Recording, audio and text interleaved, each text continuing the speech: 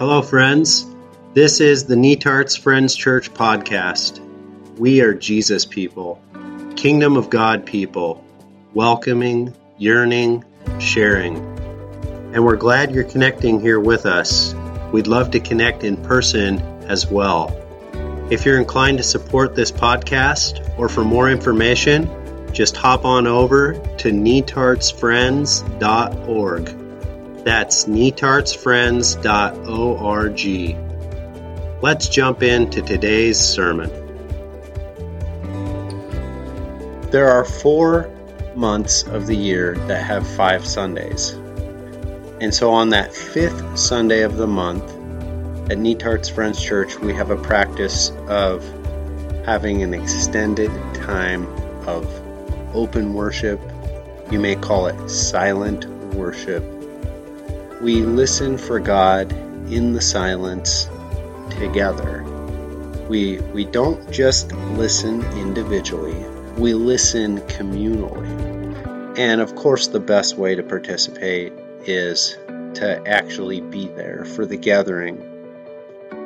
But if you were not able to join us, I still want to offer you this experience of listening, of silence.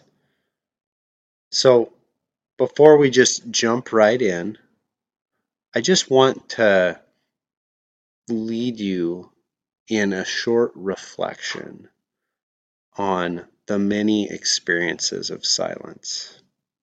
In silence, you may find yourself thinking about the life that you have had, the good, the bad, the ugly. You slow down and replay things, recent memories or old memories, things that you're thankful for.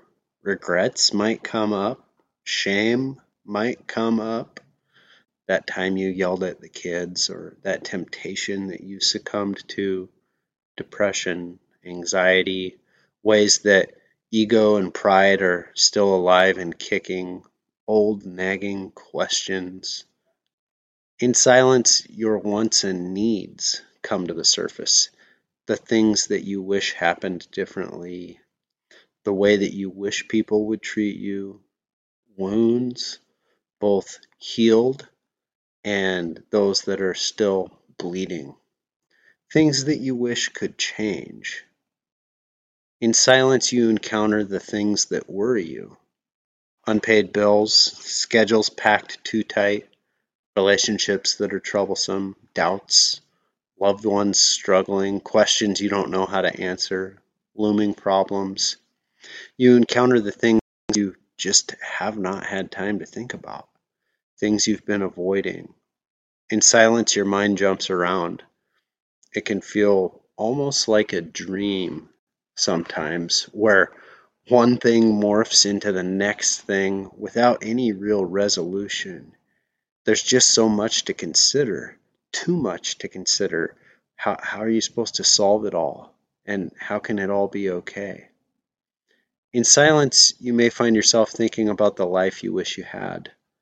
Not just the pleasures and the comforts and the things you wish you could accomplish, but if you stay long enough in the silence, you slow down to consider the things that are essential and important and vital. You can think your way so quickly through the many to-do lists of life, but everything takes so much time to actually do. And so life fills up with non-essentials, with filler and with fluff. And if you take enough time in silence, the filler and the fluff kind of melt away. And you begin to ponder, what if this all just disappeared? What would actually matter? What is most essential? What is most life-giving? What's it mean to live a life of love today? In silence, you encounter your own emotions, like, what does it feel like to be you? In silence, you encounter the existential questions. Who am I? Am I loved?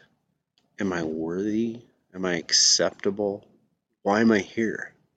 And what am I doing that actually matters? What difference am I making? Silence can be one of the noisiest, most chaotic experiences of your entire day, or it can be one of the quietest experiences of your day. It can be peaceful. It can feel connecting, or it can feel very lonely. You want your experience of silence to feel extremely spiritual, obviously. You want it to feel transcendent and moving, but that's not always how it feels. Spiritual experiences of silence sometimes feel like a dud. And you can feel bad or wrong for how you experience silence if you can't get your mind to slow down, or if you feel unable to listen, or you feel like all you can hear is yourself. You might beat yourself up the entire time, trying to experience it differently. Others come to silence with skepticism, that they aren't sure about it. Like, what is this silence thing, anyways? It seems hokey, it seems weird.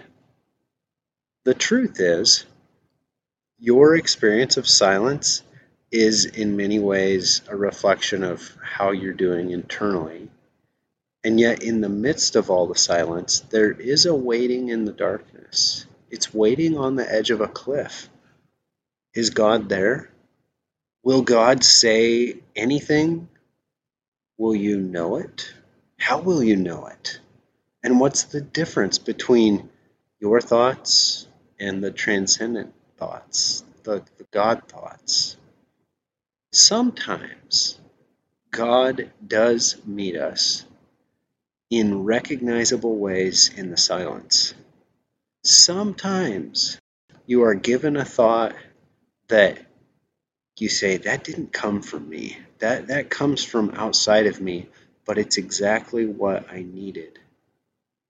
But other times, it feels as though you wait and you walk in the darkness alone. It feels like God never shows up. You sit in silence, waiting, and you feel alone with your thoughts, alone with your feelings.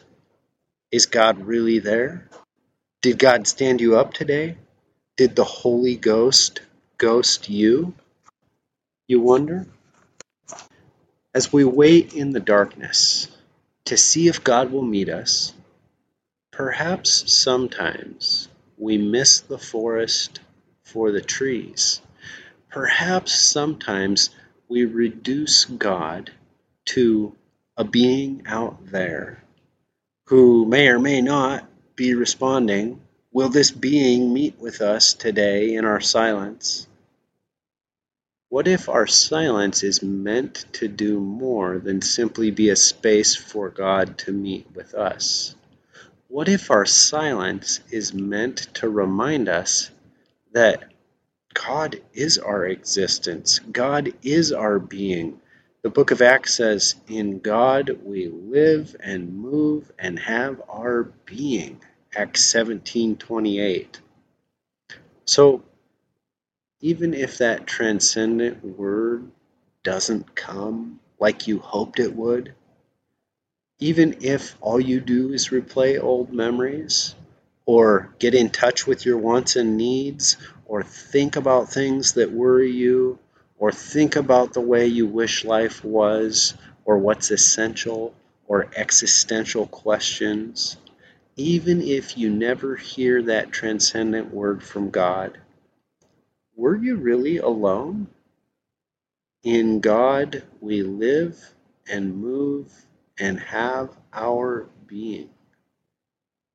What if somehow, even in this silence, the things that come to mind and the emotions, the chaos, the questions, are all things you need to pay attention to and consider? And what if God's care for you today is not in the answers, but it's in the slowing down? Slowing down enough to be in touch with your questions, your emotions, your life, your being? What if your being needs this silence to simply rest in God's being? Can you connect with God simply by connecting with this life that you are living? What if this silence can help you trust in a God who is holding this wild, messy, chaotic, beautiful, complex life and world together, preserving it, guiding you, sustaining you, cooperating with creation, empowering creation to act, and loving you? In God we live and move and have our being.